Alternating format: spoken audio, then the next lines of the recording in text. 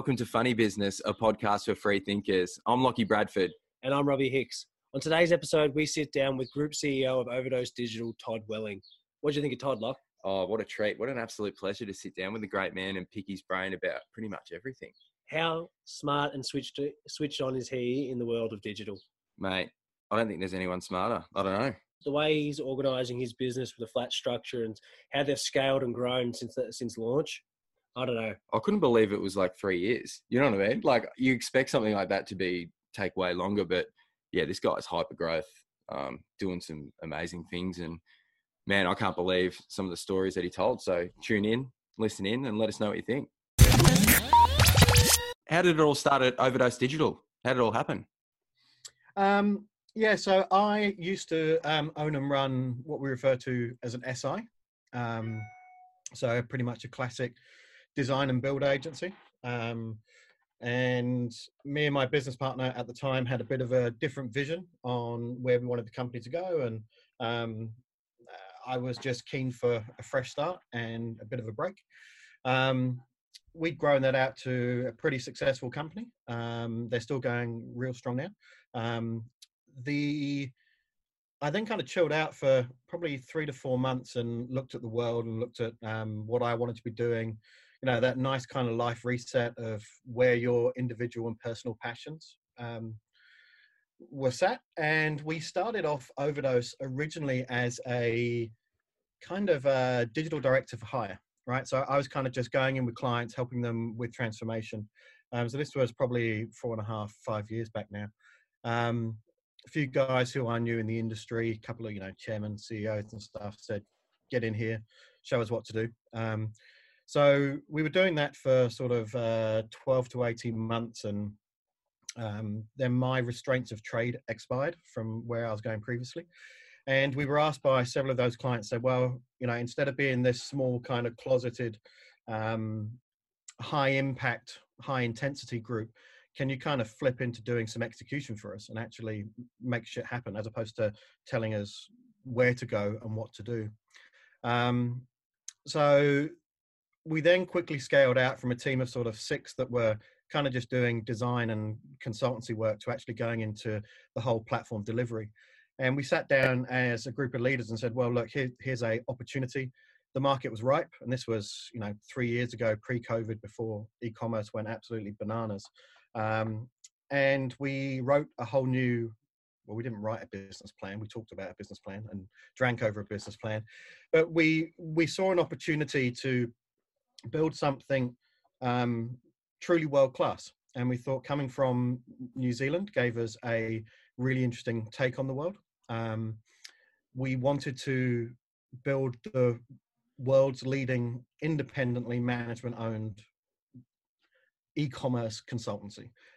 So we aren't the agency that kind of stumbled upon a gold seam and did all right. We're the agency that was a consultancy that kicked off, and then we refactored where we were going and decided to build something big. So, a lot of people ask me, where does the growth come from? I actually think growth is it's not even a mindset. I think it's actually a pure decision, and you decide to grow.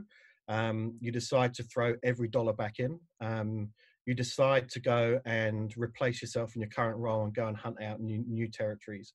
You decide to reach out to people that are way beyond your reach in terms of client sets, right? And it's that mental process of saying, look, we're going to go and do this. We're going to take on the world and go super hard at what we're doing. One of the things we did really well through that process is understanding how to grow, though, right? So Overdose is this weird company where we have this thing called a federated business model, which basically means that we've broken up kind of like a fucking Domino's franchise, right? You've kind of sliced up territories, right? And what we believed was the very best agency that people wanted was the combination of all the cool shit you get from a small hustle, in-your-face, aggressive agency, but with all the cool things that come from a big agency, right? A big network, which was you're de-risking, you've got a lot of developers, you can always backfill, You can introduce people into new markets. You've got breadth of capability sets and that depth, right? So we always talk about our growth being in 3 dimensions. We've got depth of capability, breadth of service, and then kind of your Z-axis of geography, right? So what we decided through there was myself and Ryan, who were the founders, we decided to aggressively dilute ourselves. So, well, look, if we want the best in breed people to come on this journey with us, we need to cut everyone in on that journey. And where we wanted to build these sort of 30 to 50 man agencies in every city globally, I guess, it was regional at the time, that we were very happy to cut those people in. So we sit here now, we've got around 17 to 18 shareholders in the business now. So there's lots of people who own between sort of 1% and 5%. Sorry, I'm trying to juggle pencils. And that's kind of been one of the keys to our success, whereas most traditional shops, it's about holding everything you've possibly got and then, you know, trying to squeeze the best margin for yourself out at an exit point. We said, well, let's not talk about exits. Let's talk about growth. Let's talk about building something which is sustainable, where everyone shares in the upside. So it really is a meritocracy in that sense. And yeah, that's sort of how we got to where we are now. So we've gone in like the past 3 years from that team of 6 or 7 guys to, I think we're about 230 staff now around the world. That's amazing. Got a good team up and running in New York, which is one of our highest growth areas now. Just opened up in LA. Just stuck our first boots on the ground in Berlin. So Germany, we think, is one of the best markets that we can target at the moment. We've got a real point of difference in that market. And we'll be up and running in the UK and Ireland very early next year as well. So yeah, it's all gangbusters, really. Look at it, big things coming. Oh, look, we think that we're only sort of about 25% of where we want to be. We see the opportunity to build out probably 1,000-man crew. And that federated model and the investment we've made in that and that structure, it's really replicable, right? So what we do is when we enter into new markets, you either go and find an absolute weapon on the ground and say, right, this is your territory, go hunt.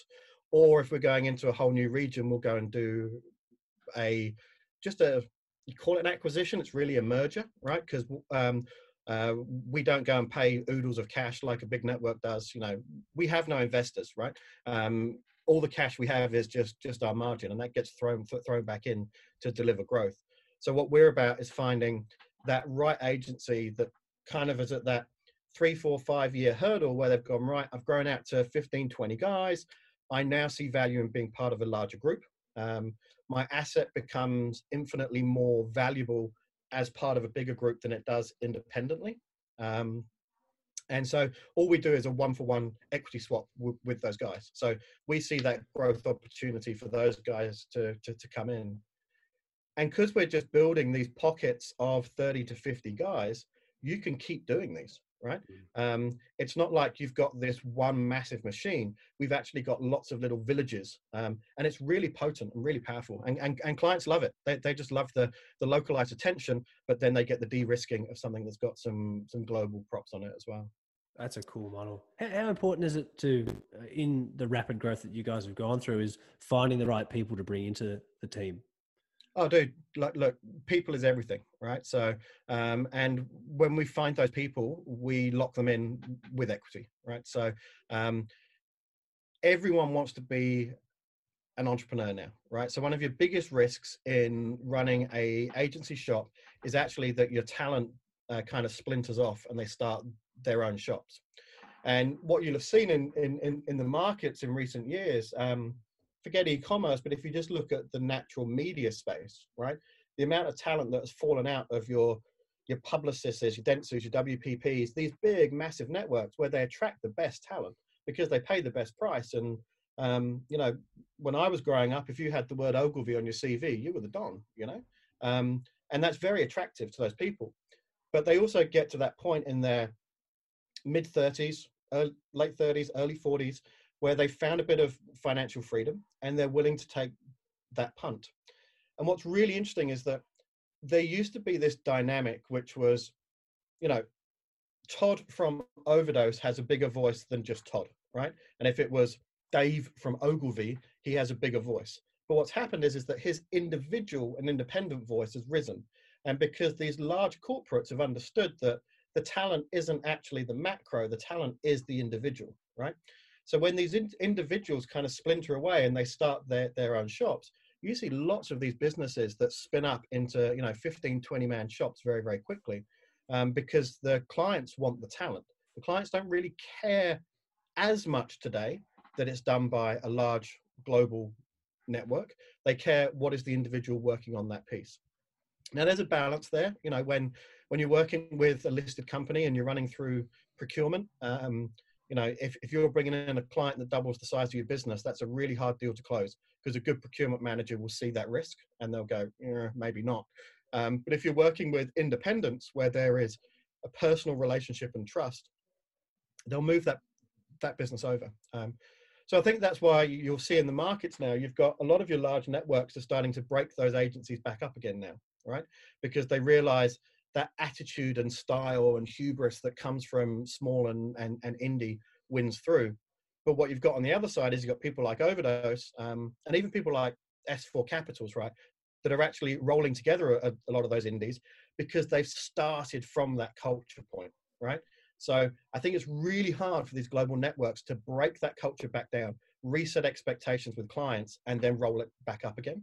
I think S4 is a really good example of that, of where if you look at Sorrell that was running WPP, he couldn't invoke that culture that he's managed to invoke at S4, right? And it's basically from where you start from.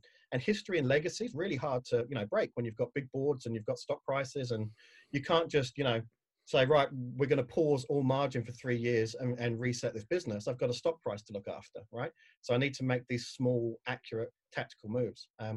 So yeah, man, look, people are absolutely everything to us. And even when we're going through doing acquisitions, we look at it as if we're acquiring the entrepreneurial founders rather than acquiring a business, right? So I would say 80% of our conversation is about that individual. And it's about, right, you've got a 10-man team.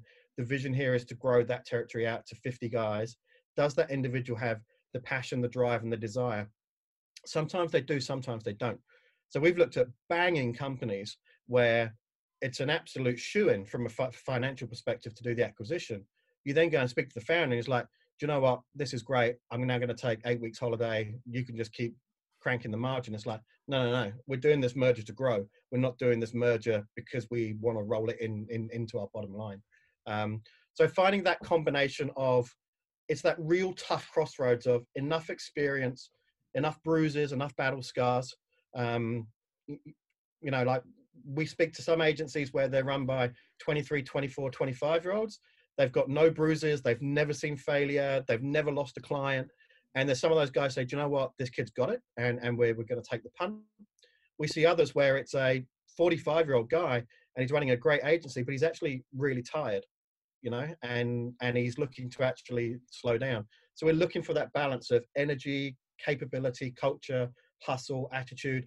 And you can never look at it from the book's perspective. The books are important, but it's the individual which manifests all of our success, man. Love that. Oh, mate, you're preaching what we always say. It's the meaningful connections. It's you deal with people. Everything that you deal with is people. It's nothing more. It's nothing less, really. You need the ability to form that connection and that trust, and the rest is history. That's insane, man. That flows through to all your client relationships as well, right? That basic integrity, honesty, speaking your mind, being pretty blunt. It runs all the way through. Doesn't fit for everyone though, man. Yeah. There's times where we walk into, especially as we've gone up the food chain and we speak to much more larger, SAP 500 kind of companies. There's a lot of those guys that go, whoa, can you just stop fucking challenging everything that we're thinking about and just do the bloody work? Yeah and no, so I think that's also true where you've got to pick where you add value in the market, right? If you're in a scenario where we're pitching against a like-for-like agency, sorry, you're doing a piece of work and the only way you're being validated on the work is a like-for-like. So if it's a traditional RFP, where they won't let you speak to them. They won't let you go through a depth of building a relationship, and all they want is pure delivery. We've learned that we're probably not the best guys for that, right? We need to be working with those clients that genuinely want a different attitude. Yeah. I guess that's something I really want to touch on. There's a difference between, there's a lot of talk around agencies or good agencies, bad agencies, ones that will say they're going to do things and they just run socials and they don't get much bang for their buck. What's the difference between, like, what's an anti-agency? That's how you guys brand yourself at Overdose. What's an give us a rundown. Yeah, so when we first started the company, we actually didn't know what the hell we did. We were just kind of turning up and freestyling it. And when Ryan and I first put together that website, we had to put up a website, and you're supposed to put all your clients and all your portfolios and all this kind of stuff. And we said, well, we don't really know what we do, so let's put what we don't do. And that homepage we've got up and running now was just us talking shit of, right, what don't we know? It's like, right, I don't know the Colonel's 7 spices, you know? And so what came from there was that we bred this attitude of thinking in the negative spaces, right? So you had, everyone was running in this singular direction of, this is what a shape of an organization is supposed to look like. This is how you're supposed to communicate. You're supposed to write white papers. You're supposed to have fancy spinning dials of, we increased ROAS by 1,000,000%, right? We're like, look, it's just all bullshit. It's just the best version of a lie that anyone comes up with. So we'd agreed up front that we would never fall into those spaces. And we wanted to kind of exist in the shadows. We really liked that. We used to, you boys are a bit too young, but when I was a kid, we used to watch the A-Team, right? And it was that, you know, that B.A. Baracus and Hannibal. And, you know, their catch line was, if you can find them, these guys will come and fix all your problems. So we liked living in the shadows. We liked going very contrarian in our view of the markets. And fundamentally, as a young startup with just a couple of guys, you had to find a way to get heard in market, right? So anti-agency was actually a name that was given to us by one of our first clients that was like, I love you guys. You're like an anti-agency agency, right? And that you don't just do what you've asked me to do. We have this concept called right sizing in the business, right? Which is that we have to sell the right product for the right price, for the right client at the right time, right? And it has to be something that they can use. Whereas old school agency thinking was all about wallet share, right? And it was sell as much as you can, as early as you can in that relationship. I'm like, well, if we can flip that and say, economically, if we looked at a 3-year tenure of client relationships, do we have to gouge the client aggressively up front, right? Because typical agency returns is kind of slowly diminishing kind of income. I'm like, well, if we can kind of flatline that, and we can base all of our value on your integrity, your honesty, but we also didn't want to be, you know, and you guys will see this on Facebook, the guys that are kind of banging placards and look, there's a lot of snake oil in our market, but we didn't want to be the guys that were just screaming and pointing fingers at the snake oil. We wanted to give a valid reason to come and work with us. So we don't talk, you know, whenever we go and pitch, there's no negativity or the world's broken or this system's wrong. It's just, this is how we want to do it. And it turned out that that was against the normal of how everyone else in market positioned it. In fact, it worked so well because what it meant was that in our very early stages, we always got in as the underdog, right?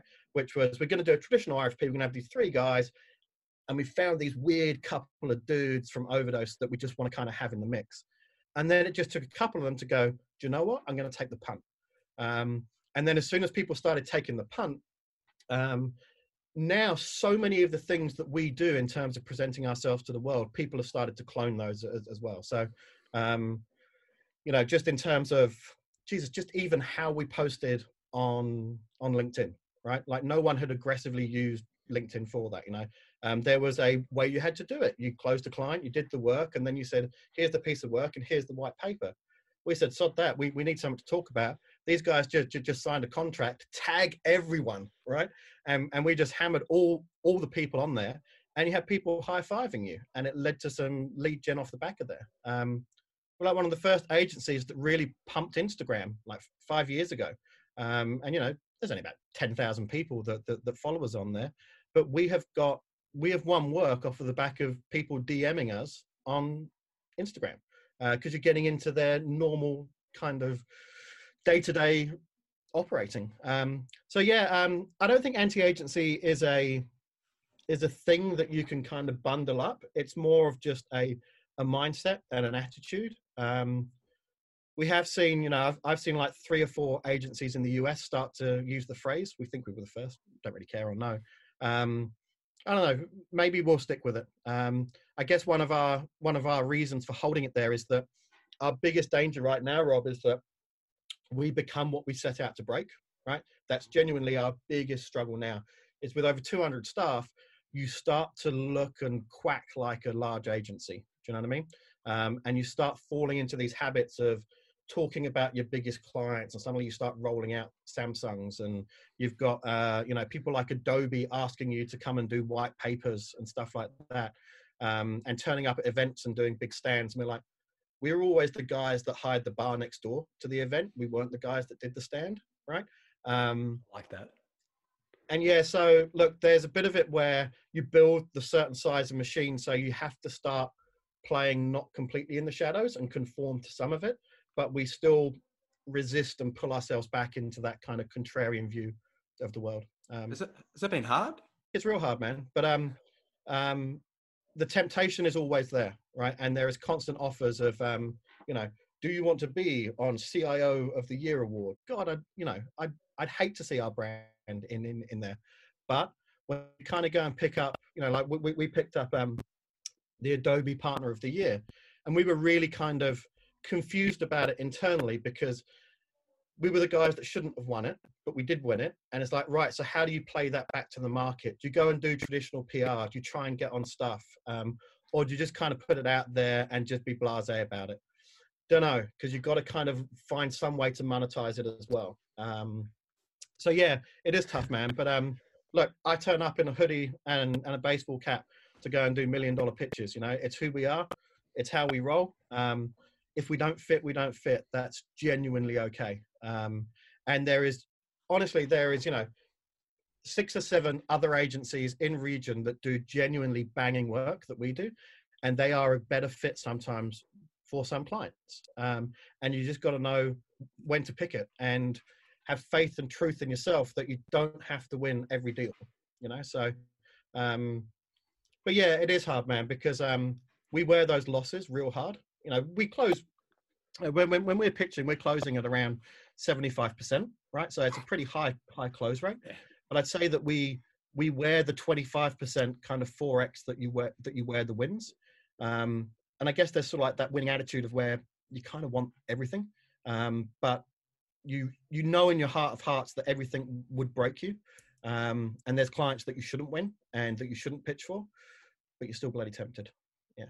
That'd be a constant battle. Yeah, it would be a constant battle, man. And tossing up in your head, like, how do you monetize that good news? And when you're not like that, that's such a hard thing to sort of, yeah, how are you going to do that? Like, me and Rob have chats about that all the time. Like, in a time of a pandemic, we've got some good news rolling in. How are we going to do it? It's just different things on how you're going to, you know, put it out in the market and represent yourself, I suppose. It can never be a bad thing when you win an awards, though. Yeah. Surely.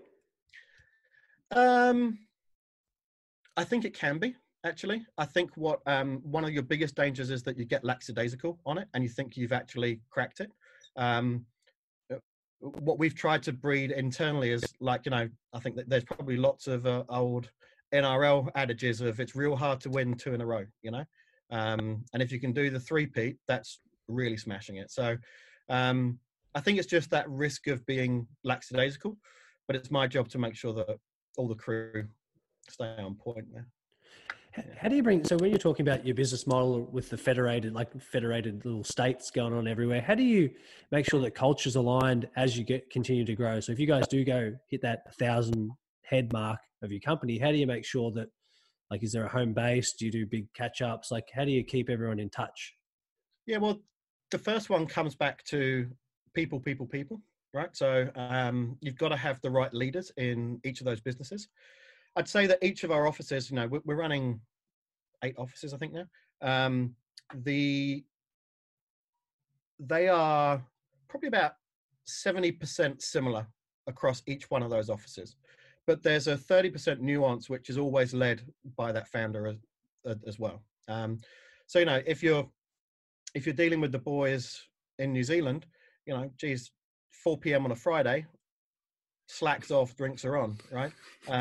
You're dealing with a team up in Singapore, and they're much more of a, you know, a lunchtime coffee culture. Do you know what I mean?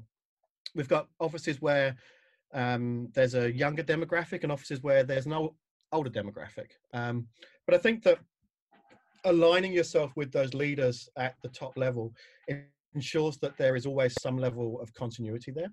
So we do allow it to be lots of pockets of culture.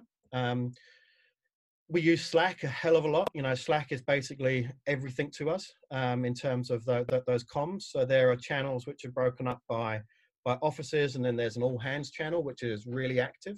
We're always sharing that good news amongst people. We are hyper transparent with our staff on the economics of the business.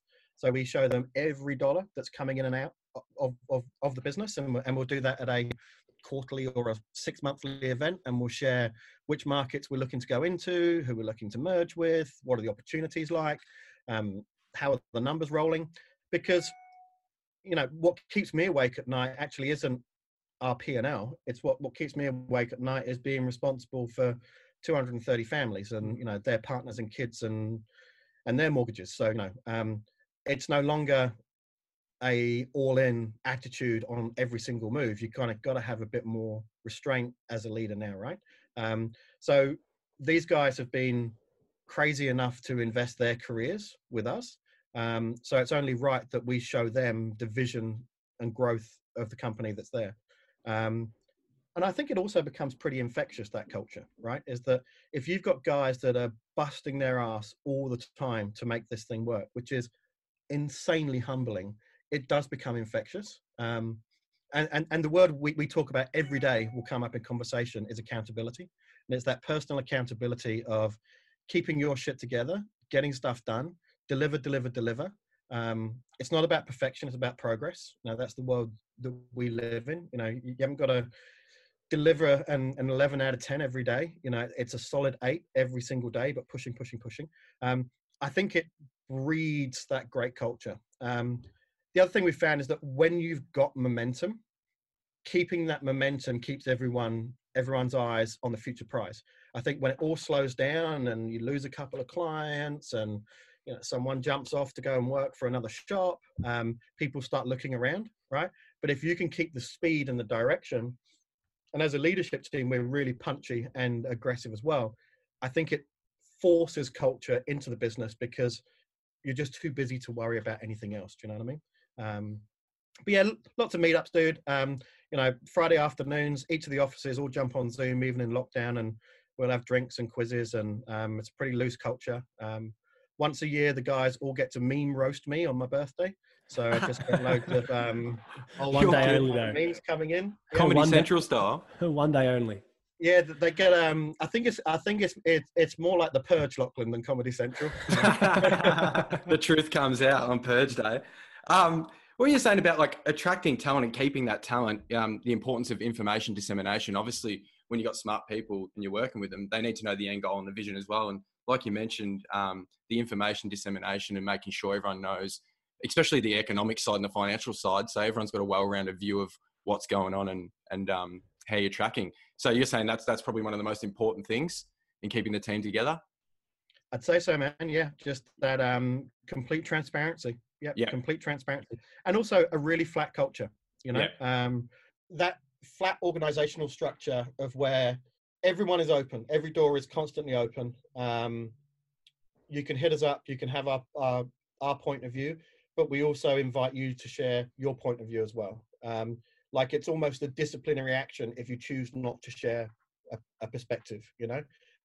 We don't want you shutting up and just kind of following form. We want you agitating. We want you finding new opportunities. That's why we got to where we are, was, you know, that, I hate the word disruption, but, you know, just agitating things, right? Looking at things through a different lens. And I think if you give people that forum, they don't want to go and work anywhere else, right? And as long as you pay people well, they're in a culture they want, they've got the right work-life balance, and it's in our interest to give people the right work-life balance because they do their best work and we get the best outcomes as well. So it's kind of dumb to not give people what they want because you kind of just drive them away anyway. So yeah, look, we just do. I think a lot of people kind of, they look at over as, what's the equation? How have you done it? It's like, it genuinely wasn't one, man, right? We just did what we felt was right and treated people how we wanted to be treated, and I've built this company because it's the place where I want to work, kind of selfishly, but if it's a place where I want to work, you kind of hope that other people will want to kind of hang with you as well. So look, it is super professional when it comes to the delivery side, and we've got, as you can imagine, insane amounts of work on. But if you're fundamentally not enjoying it and not pumped for the collective and the individual growth that you're getting from it, then it's not the right place, But if, we've had people, that have joined us that have come from larger corporate backgrounds and have really struggled with us, man, really struggled with us because they're like, what's my job title in 18 months' time? If that's the one thing you're worried about, it's not the right shop. Do you know what I mean? And guys that are, that are worrying and comparing salaries. Am I earning $2,000 more or less than that person next to me? And it's like, look, we talk about it once a year. We've agreed it. You're hitting all your targets. You're going to get a whacking pay rise next year. Keep pushing, and those people that look to sort of play the system and gamify it. And hey, man, look, I come from an investment banking background and I played that ladder, right? And you played every job title on the rung up until you suddenly got to the top and you realized it was a completely fruitless game, right? It was completely pointless. And you got to this position of a different job title, but you were still underpaid for what you were doing because you were so enamored with what your LinkedIn profile was going to be. So we always talk about, it's a journey. It's not a destination, and you've got to enjoy that journey. There is no end game for us. We've got targets, but each time we hit one, we just move them out again, right? So you got to enjoy the journey that's there, man. And I think that most of our guys are really pumped on it. And we're lucky that we have very, very, very low attrition rates of staff. Even though obviously, as you can imagine, they get hit up daily. But as long as, as I always say, as long as you treat people well, they're doing work they want to do, they're paid fairly, they have no ambition to leave, because every one of them has worked somewhere else where they didn't enjoy it and they had seen that culture that didn't give them the life nourishment that they needed. So why would you go anywhere else? 100%. I think companies got to realize too about just wastage. You lose talent. It's not just the cost of losing that person or not maximizing the potential that they had in their organization. It's what does it cost to try and fill the role again, upskill that person, onboard them, and then bring them up to speed on what they need to do and to execute the job. So it's like, you just keep them happy in the first place and help them out with their work-life balance, treat them like a real human. You're going to get better results. You're going to have a more productive, happy person working for you rather than someone who's got one eye out the door. Yeah, man. I reckon when you have to replace a member of staff, you probably lose about 6 months worth of salary in terms of value as a business, just in, the 8 weeks notice period where performance nosedives, the cost of recruitment, the attention drag it places on your leadership team, the disruption it causes in moving clients around. You'll probably lose one client off the back of that. Do you know what I mean? Because they just love that dude. And then you've got to rehire that person, as you say, and reintegrate them. It's crazy expensive. Yeah. Just get it right from the start, mate. Onboard properly, get it right from the start. Bang on. Treat people like people. That's it. It's pretty simple. Can we touch on the actual process? I know I listened to something else earlier today talking about data-driven design and the importance of like your UX capability. Do you want to touch on how the process at Overdose Digital works? Yeah. So as we grew out the business and we worked out what the hell this business was, we fell into a place of doing quite a lot of creative work, right? Design creative work. So Ryan, my co-founder, is our chief experience officer. He's skater design boy through and through, probably broken every bone in his body. And we started getting into doing brand and content and packaging. Like, we've designed packaging for 2 of our clients before.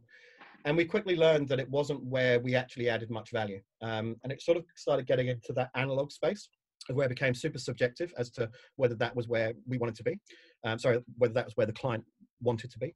And we realized that as a business, we were slowly narrowing in on this concept, which is being outcome orientated. Okay, so everything that we do across all 6 pillars of the business is focused on what is the fiscal outcome for our client.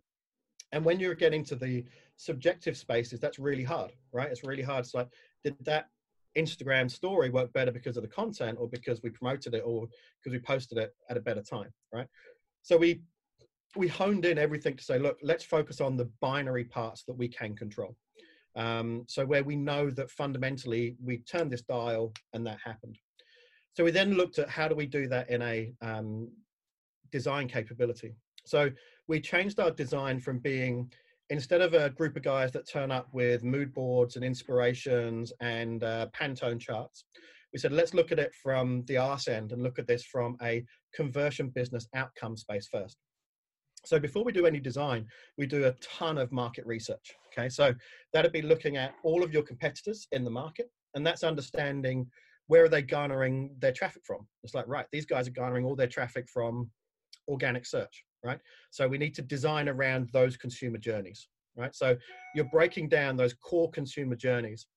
You're then looking at it from a pure analytics perspective of where you're going into their current site and saying, where are your current assets, right? Where are people exiting the page? Where are people entering your site?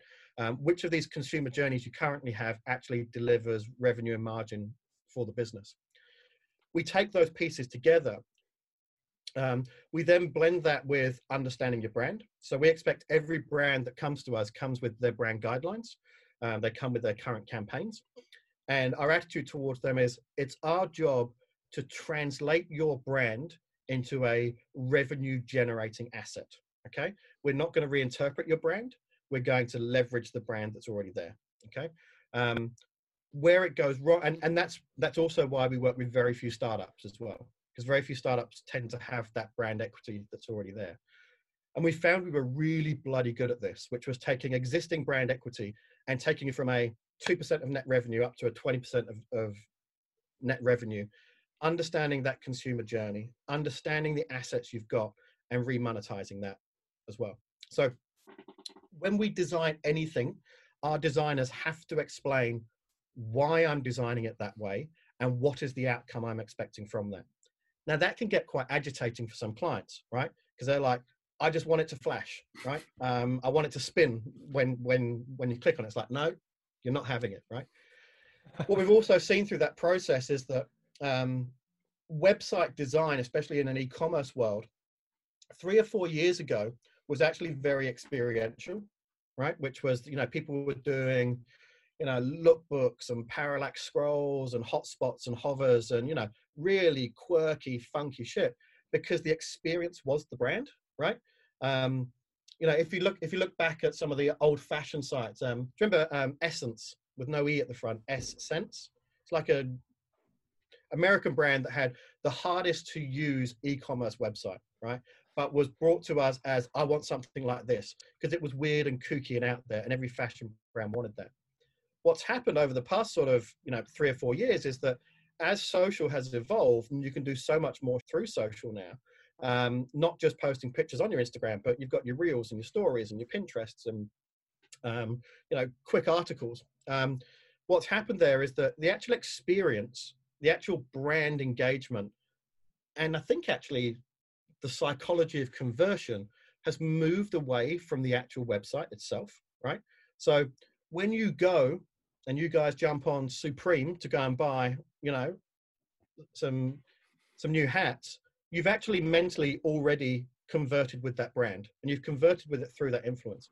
So what that means is that the consumer experience you want when you come onto that site is actually much more transactional, right? I want to be able to find what I want really quickly, and I want to be able to buy it and check it out and get my discount, all those things super, super fast. So that was a bit of a transition there of coaching brands through, you don't need weird, funky shit on your website. You actually need stuff which is personalized, that is kind of codified, that you understand. Your cart is always top right. I know that this is how I filter, right? There's just standard practices in there.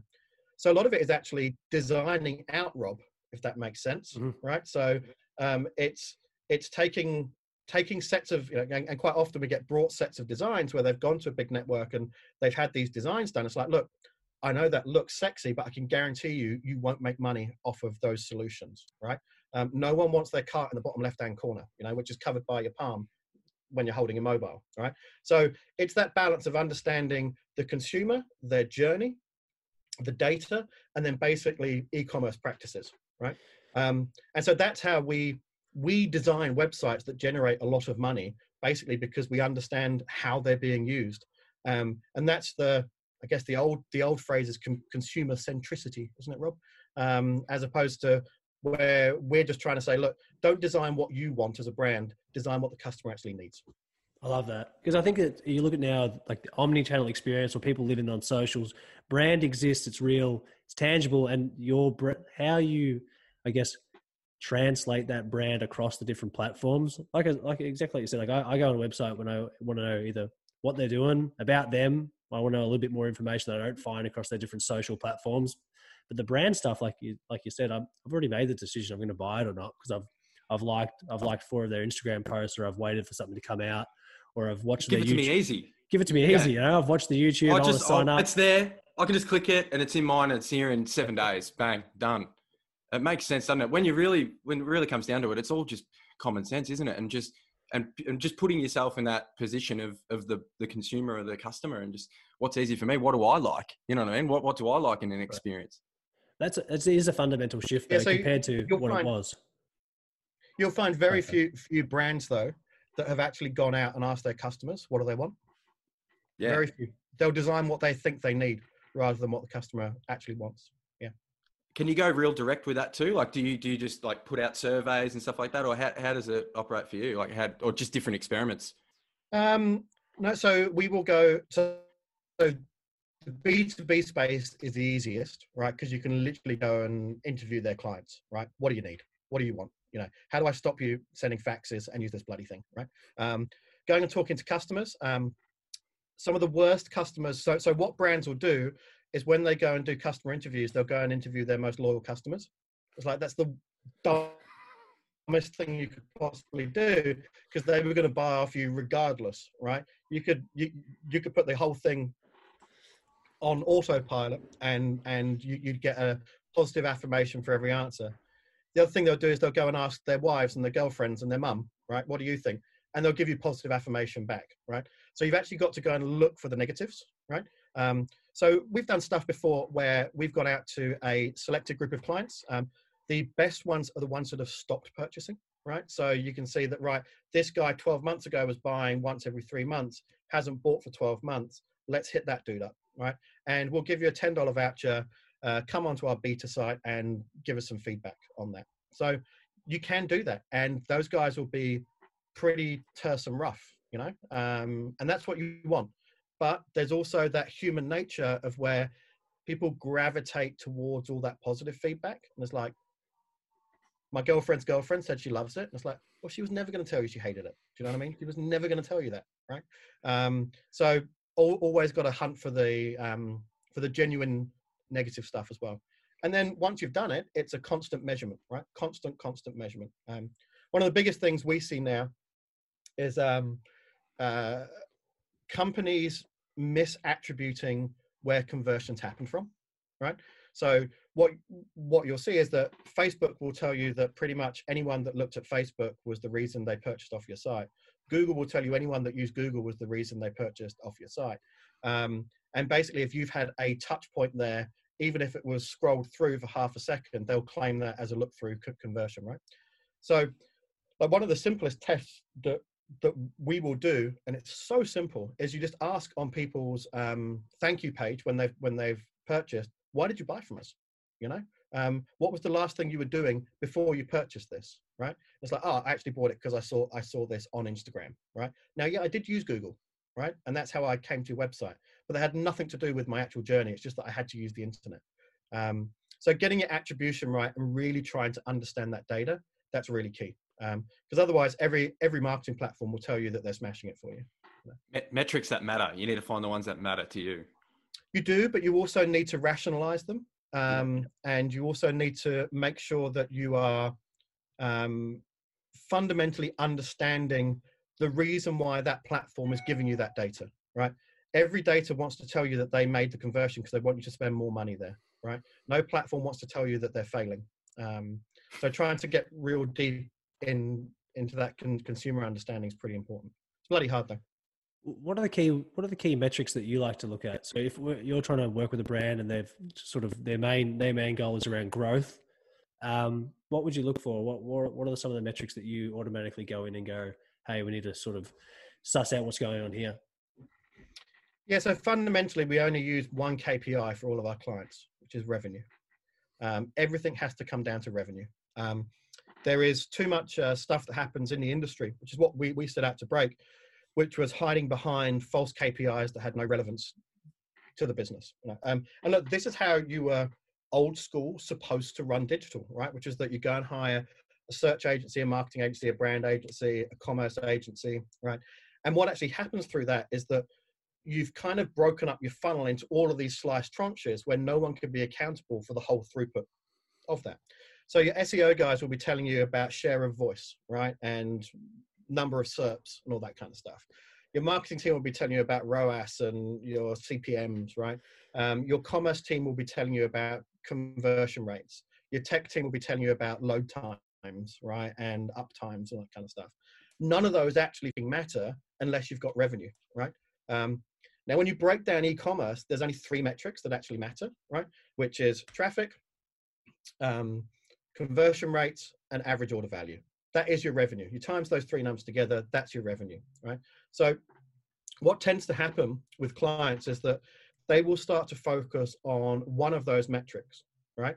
Now, I can personally, anyone listening, I can change one of those metrics for you probably in a heartbeat really quickly, but it won't change your business, right? So if you want to increase your conversion rates on your site and your only thing you're being measured on is your conversion rates, just go and block all traffic from Russia and China, right? You'll eliminate 30% of your traffic and you'll have a 50% increase in conversion rate because you've taken the shit traffic off the top, right?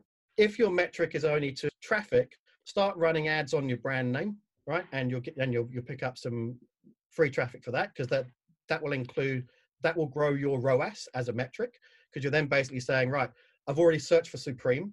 I'm now going to target the word Supreme because that's my most qualified customer, right? Have you added value? I don't know. I think the brand added the value in that one, right? If you want to increase your average order value, right, you can actually put stuff in there which makes it really hard to make small purchases, right? So if I put a $20 shipping fee on there, I'll cancel any order under $100 pretty much, right? Now, you'll have lost revenue, but I will have increased your average order value, right?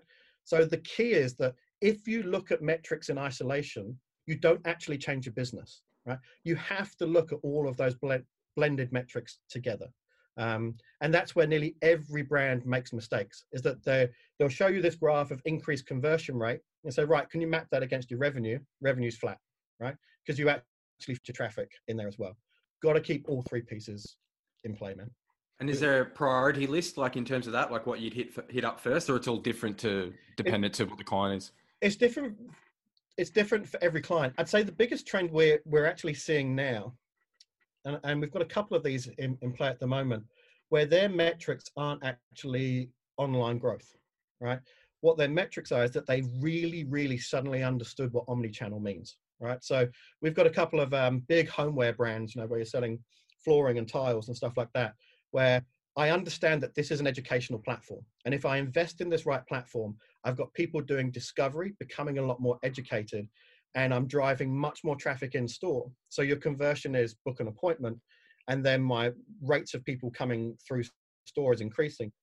And then they're looking more and more as to how can I use that digital in-store, right? So we've got stuff we're doing for clients where you can, from your website, you can scan a QR code and it adds that product to your wish list. Building little kiosks in store, right?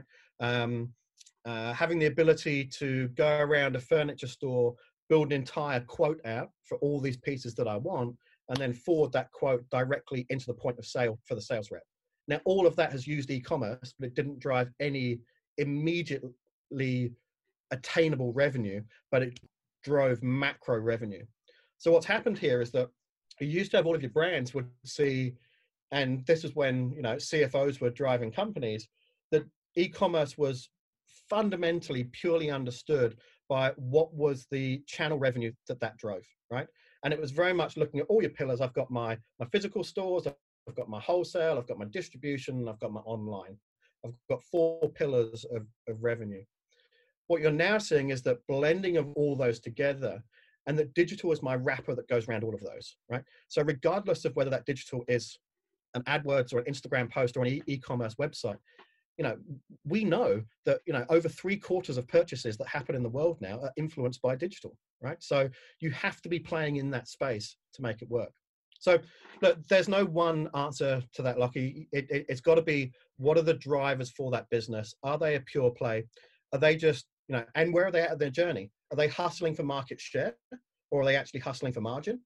Are they in a big macro economy where they just need share of voice, right? And there's been a lot of guys where we've taken big flash websites and reduced it all back down. So no, you need something super simple, and we're going to focus everything on search, right? Like we turned around a flooring brand by doing that. It was actually taking commerce off the website, right? We took it off the website and we focused all their energy in driving product understanding and booking appointments in store. Because you try and buy carpet on the internet, you're going to get it wrong, right? It's not going to work, right? And so instead of trying to fix a problem which wasn't a problem a client wanted solving, they still wanted to go in and feel the carpet. No one's going to buy carpet without actually feeling. Makes sense. And touching it, right? Unless you're doing up a do up. So it's getting deep into that psyche, and there's no one shoe fits all, right? Right. I think it's I like that. I like the fact that we had a chat to last week. We spoke to Sean Ellis, the dude who was the growth marketer for Dropbox and Eventbrite and a few other things. And he was talking about like a growth equation. Exactly what you're talking about is you have to understand what metrics they have that you are interested in for your business, but also understand the impact and the playoff that they have with each other. So, like you said, if you move one needle, it might fuck the other needle up. So you got to understand what is your equation of metrics that go into whatever your outcome is for your business. I thought that was really, you know, in that omni-channel world, if you take it back to normal B2C fashion footwear, your best clients shop across all your channels, right? There is no version of this of I want you just to go in store and then spend the rest of your life on the internet, right? I need you going back in store. I need you meeting my team, understanding my culture, understanding my brand, having that store experience. But I want you to do your second and your third purchase online, and then I'm going to give you a coupon to come back in store again. The boys are culture kings, right? They get it. It's an in-store experience, but they crush it online as well. And it's that duopoly, right? You've got to make sure that everyone is still staying in that space, and you haven't just commoditized the product because I've got Nikes at $5 cheaper, right? Got to have that balance. What have you seen in the biggest changes since COVID's hit? What are sort of the trends that you're noticing in the market? So, you know, after everyone just kind of shit the bed for a month and just did a massive panic, we've probably seen around about a 30% growth in the whole business since then for us. We have seen the appetite for boards to invest amplified dramatically. Very little pushback on price from what we're pushing to market. So, you know, we've got guys that said, look, I've got 100 grand and I want this. And it's like, it's going to cost you 300. Okay, go. And it's a case of, oh, okay, all right. Great. Yep. Board's not complaining. There's obviously a desire to move a lot quicker, and that's pretty hard. You know, when we've got increased demand and everyone wants, you know, 6 months worth of work turned around in 3, and they ask, why can't you do that? It's like, well, because we're doing 20 others at the same time as well. I think you've seen a lot of guys, projects and things that they thought were risky before, they will now just take a punt at, and they've realized that it doesn't actually hurt. You know, it's like, well, you know, let's have a crack at video styling. You know, never tried it before, thought it would be really risky, found every reason to find out why it wouldn't work. Now ready to take that on. So I think what it's done is it's forced people's hand to do all the cool shit we were talking about 3 years ago. They're now coming to us and asking us to do that, whereas we've been telling them to be doing that. Appetite for investment is fundamentally there. there's that genuine understanding, what we talked about around that wrapper, right? And it's not a separate pillar, you know. So one of the conversations we always have with multi-store brands is, why is it you're willing to go and spend $1 million in opening up in Melbourne Central, but you want to kind of do online for 50K, but you want twice the outcome from what you're willing to invest there? And there's that realization that you've got to spend good money to get good people. And there is genuinely a resource issue in market in Australia and New Zealand. There's not enough good people at e-commerce at the moment in the market. And what that's going to do is it's fundamentally going to push pricing up, and the access to great people is going to become tougher, because it'll take the market 2 to 3 years to retrain those people when to catch up, you know, as people gravitate out of other more media, digital kind of roles into that space. I'd say the other thing that I think is really exciting is people looking to do digital in different ways now, right? And that risk appetite, right? You know, so when we talk about doing things like barcode scanning and kiosks, right? And you know, transactional social, conversational commerce, you know, just the willingness to experiment, that's genuinely changed. And as I say, the conversations moved foot. We used to have to take it to the client. They're now coming to us, you know. In nearly every RFP we receive now, there'll be a section in there of future inspiration, ideation. Give us some cool shit, right? Which never used to be in there, right? It was all very, very transactional, numbers driven. You know, show me an example of where you doubled ROI for this client, right? Now it's, can you do WeChat? You know, how'd you do this? How'd you do that? So just the openness, man. It's just the openness. And it's been brilliant for us. And we can throw more cool shit at the market as well. That's exciting. It is, man. It is. People are now listening. It's like you don't have to force things down their throat. I think the whole COVID, it's been a massive leveler, but it's also struck the fear in a lot of people that business is going to go under if they don't experiment, they don't innovate, they're going to die. As much as you don't want to talk about disruption and all the buzzwords that come along with it, but it's a real thing. People recessions are actually, you know, recessions are bloody hard, right? But there's always positivity that comes out of it, and it resets everyone. It stops those laggards that have got lazy and just dominated the market. And you know, the internet democratizes everything for everyone. You know, you can get up and running real quick and attack new markets and new opportunities at a speed and cost that's never been available in our history before. And whilst you've seen, you know, the old .com bubble bursts and all these kind of things, I think e-commerce is going to be the biggest winner out of this whole process over the next 2 or 3 years. 100%, especially once all those 5G towers come through and internet's as quick as blinking, you know, blinking. It's like, yeah, perfect. I purchased this. When Huawei owns you, that's it. Yeah. I thought about it. Now it's at my doorstep. How good's that? Elon Musk has got his chip in the back of the brain. You know, it's scary stuff coming up. One in a pig, hasn't he? Was that what I skimmed an article that said he put a chip in a pig's brain? Yeah, there's plenty going on. Has he? Yeah. He just does what he wants, doesn't he? Neuralink. It's his company, Neuralink, whatever it is. He's just a loose unit. Oh, you got to love him though. You know, the world needs people like that, right? That are just switching things up. And for all the crazy shit he comes out with flamethrowers and, you know, pig brain implants, there's got to be some value somewhere. Routine, don't have one. I don't read. I don't really follow anyone or anything. I kind of got this weird belief system that the more that you're engaging, this is dumb because we're on a podcast, but the more you're engaging with other people's content, the more you're kind of being influenced by who they are.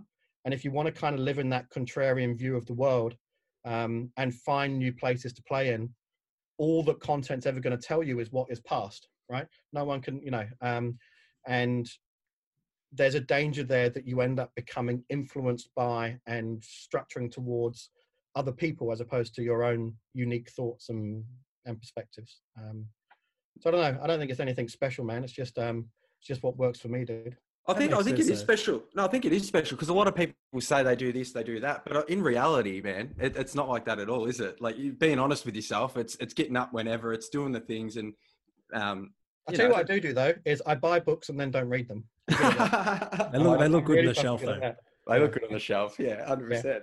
That content I have consumption is every interesting. best intention. I do listen to a bit of the old Audible because I do like a 4-hour drive to Auckland back and forwards, and I love the stuff written by Malcolm Gladwell.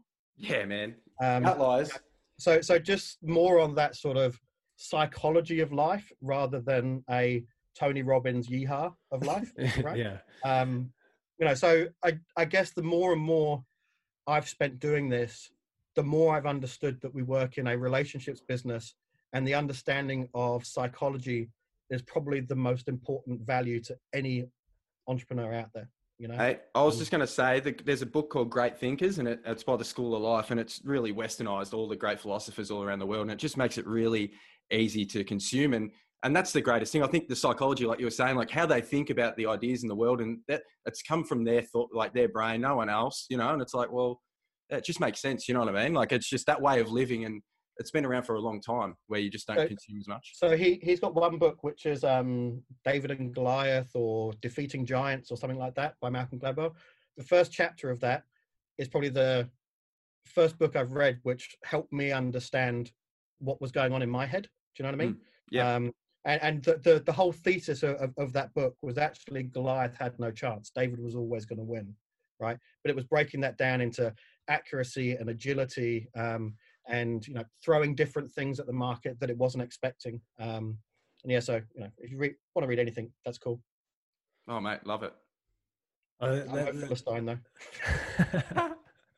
The content consumption one, that's an interesting take, because we've spoken to some people who they've got their routine down packed. They love absorbing books, they listen to podcasts, and so others similar to yourself, Todd, is that they don't listen to much other stuff. They don't take much stuff in. And I think there's a different phase.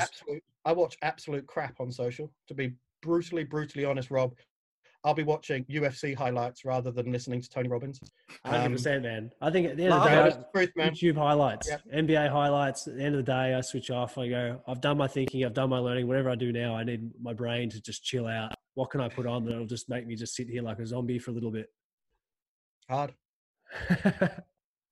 I wish I could tell you that, that there was this, amazing, perfect LinkedIn world of where I'd consume a book every 5 days and that made me the man I am. But I don't know. I just do what I need to do, right? And love that. It comes out all right so far. Well, mate, I'm pumped that you've come on and had a chat. It's been so great to meet you. I like how you think. It's sick. You're a unique cat. It's great. It's great. You definitely, your take and perspective on things is a lot different than a few of the other guests we've had. So it's been a well-rounded view of the e-com world and how you operate and how you get people on board. And you're doing some amazing things at Overdose. And yes, bro. We're bloody pumped to see what's to come, because, man, you're talking about the growth and all that sort of stuff. It's got me G'd up, mate. Yeah, look, we refer to our style as playing heads up.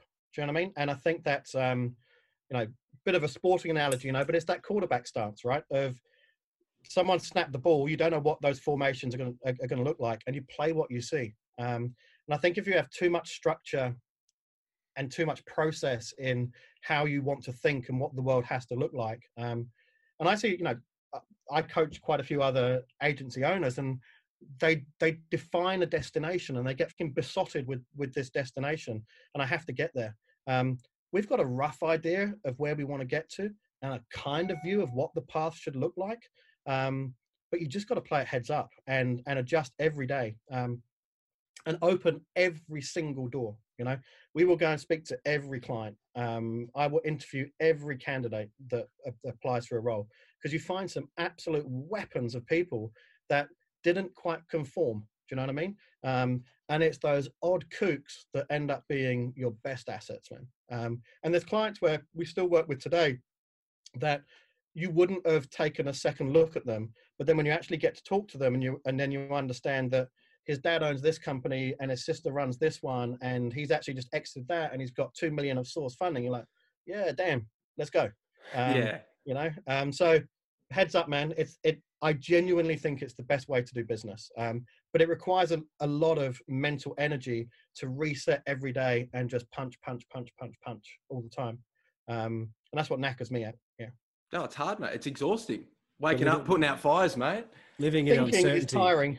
Yeah. Yeah, it is, mate. It is. I 100%. Dance around the house. I pump the tunes on and have a bit of thinking time. And turn the phone off. You know what I mean? It's important to just veg out and have your Oh, own. you got to have that playlist, right? Of the tunes that just get you going. You know. What's on yours?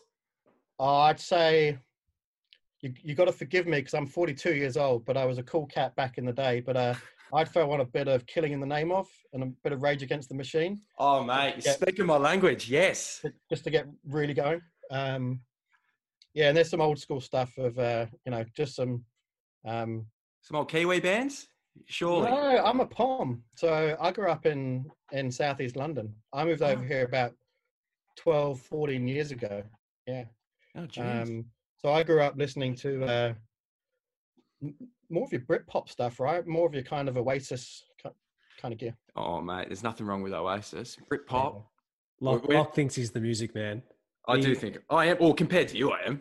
You got no. This guy likes Akon and Chingy. You're kidding? I've never. I don't like. That's not true. You can't say that. The other one that gets me going is if you're getting some old school Massive Attack. Have you ever heard of Massive Attack? Oh, mate, yes. Yeah. Yes. As in real old school Massive Attack gets you pretty. Hey. Just kind of gets you angry, but it's like, right, I'm going to take this on now. Here it comes. Mate, you're right. You were a cool dude, mate. You listen to good bands, It's all faded once you have 4 kids. Oh, man. That's awesome. Still dressed like I'm 12, but oh, mate. 30 years. I'm loving it. There's nothing wrong with a hoodie and a hat. There you go. That's our staff uniform. That's it. Well, thank you so much for your time today. Loved it. Absolutely loved it. Yeah, this is an unreal chat. You've blown my mind. All right, boys. We'll leave it to it, yeah? Mate, how good was that episode? One of my favourites, Rob. One of my favourites. Big Bad Todd Welling. We're very, very lucky and grateful to be continuing to do this podcast and having all you amazing people listen and share your feedback and your learnings. Where next episode, we've got a bit of a treat for you. Yeah, well, you are in for a treat because it's no guest, it's just us. So tune out now, probably if you don't rate us. Yeah. Well, you're probably going to unsubscribe now. We better see you there. But we hopefully see you there. Oh yeah.